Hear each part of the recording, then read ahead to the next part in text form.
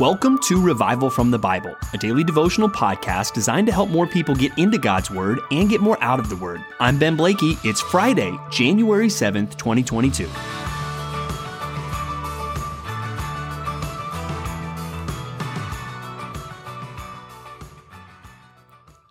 There are two kinds of people listening to this podcast today in early January.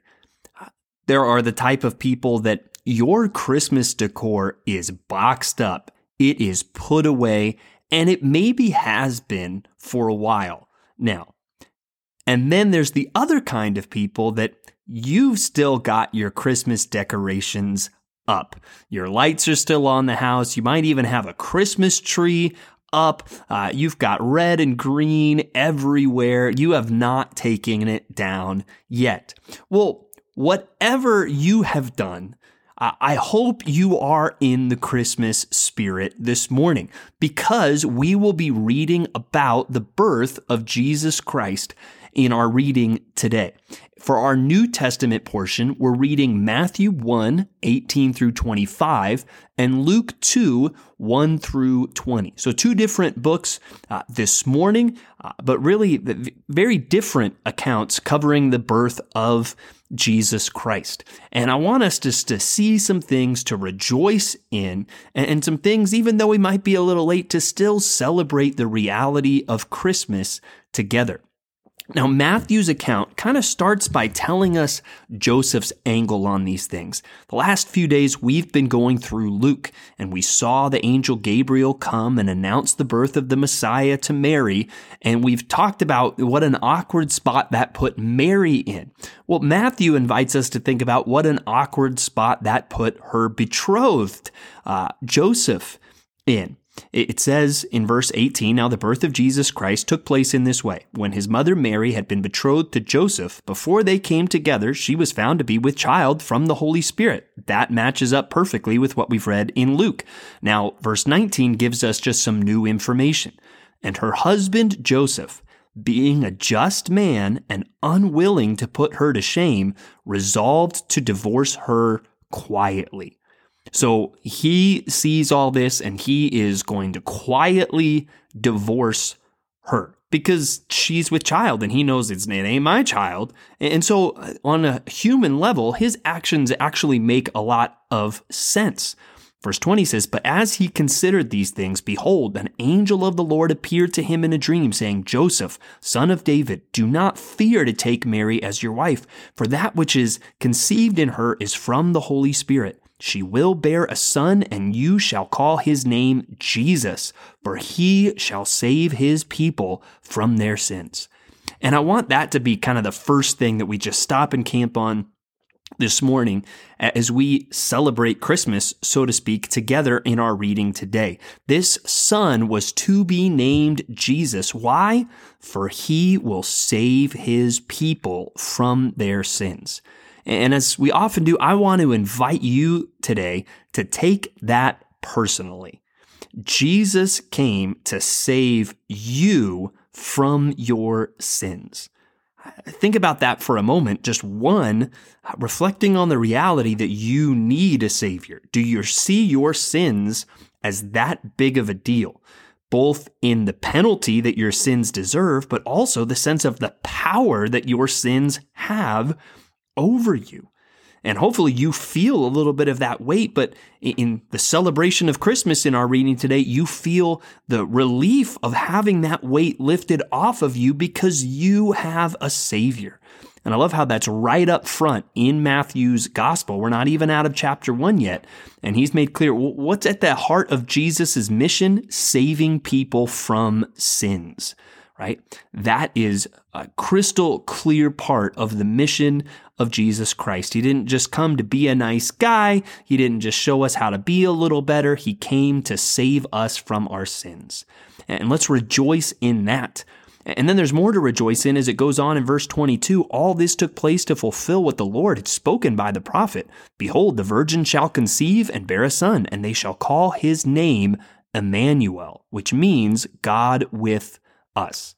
And we've all sing the songs, including that word Emmanuel at Christmas time. Let's never forget what it means, God with us. And that is something that we can celebrate today, that God is with us. And now it doesn't look the same for us. We don't have the incarnate Christ walking around planet Earth, but this is the ultimate sign to show that God is with us. Now we have the indwelling Holy Spirit.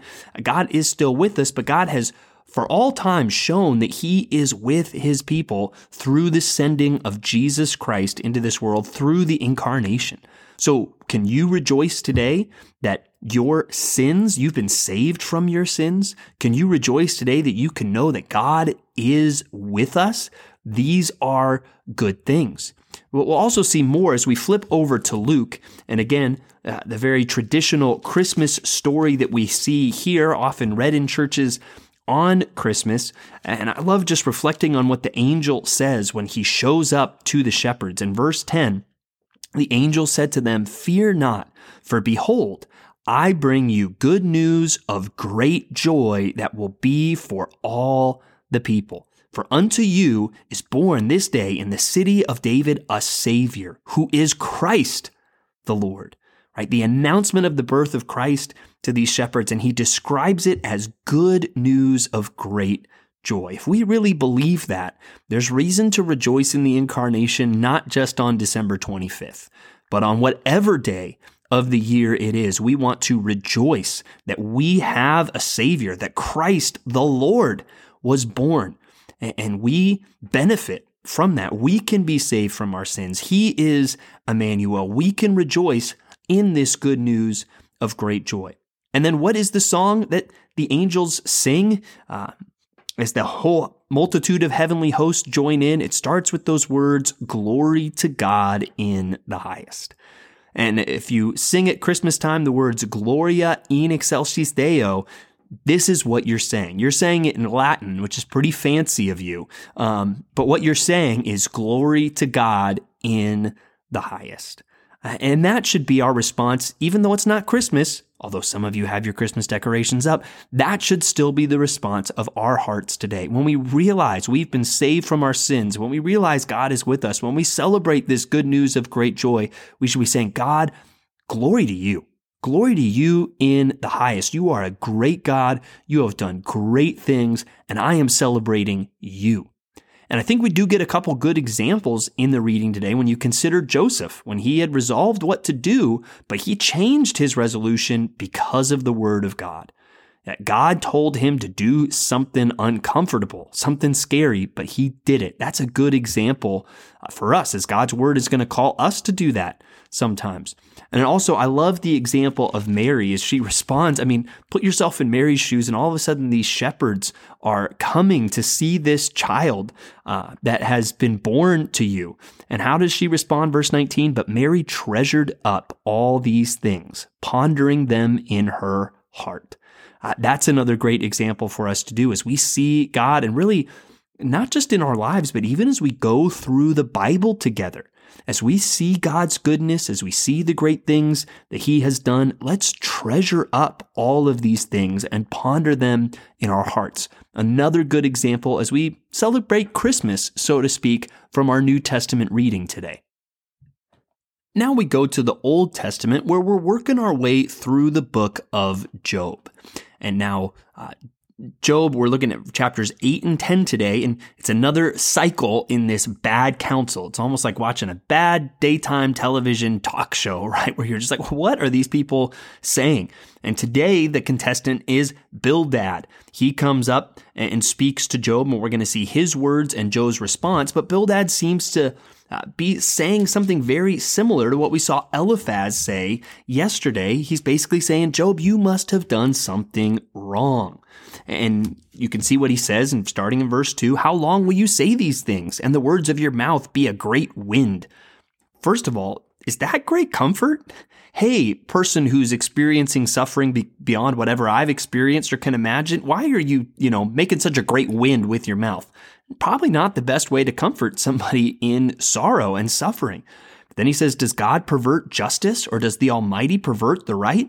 If your children have sinned against him, he has delivered them into the hand of their transgression." Again, just how shocking, right? He has 10 children and they all just died. And it's, well, they must have sinned and God's done what's right. Oh, like not great counsel.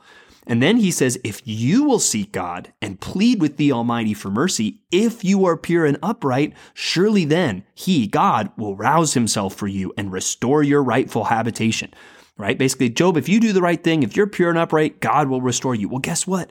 God's already told us that he thinks Job is pure and upright. So Bildad is not saying really things that are sensitive, things that are caring, but worst, he is not saying things that are true. He is, again, they're actually kind of agreeing with Satan, saying, yeah, it's only worth it to follow God if he blesses you. And if you do follow God, he will bless you. They're kind of going actually along with this worldly, satanic wisdom and basically saying, if you please God, everything will go well with you. And again, that is not what the Bible says.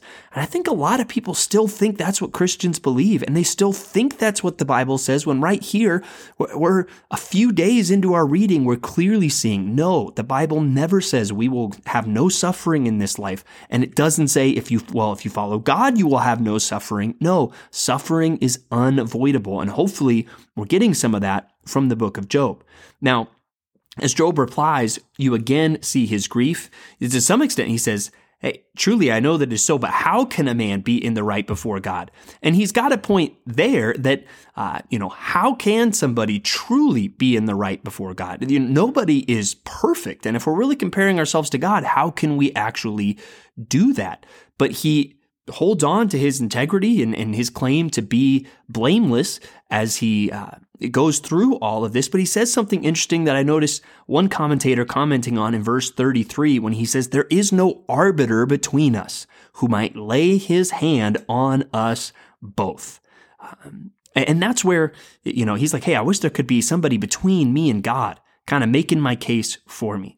And that's where, even though we're reading through the Bible in chronological order, and I guess we're not totally doing that because we're going from both the Old and the New Testament, we're not going to act like we don't know the end of the story. And that's where it's helpful for us to read that and even know, hey, if I'm suffering, or if I know somebody that does, if we're a believer, we do have an arbiter. We do have a mediator between us and God. We have Jesus Christ, the God-man. He is our mediator. He is our Savior. He is God with us. So when we are experiencing suffering, we know I have a Savior. I have someone that I can rely on. I have this go-between between me and the Father. I have the Son, and He is with me. So I hope that's a comfort we can take even in this cycle of bad counsel in the book of Job today. But let's celebrate the Savior that we have, that we are saved from our sins, that Emmanuel, God, is with us. Let's even just tell each other today, Merry Christmas. Thanks for digging into God's Word with me today on Revival from the Bible. For more resources, check out revivalfromthebible.com. To learn more about Compass Bible Church Treasure Valley, go to compassbible.tv. The grace of our Lord Jesus Christ be with you.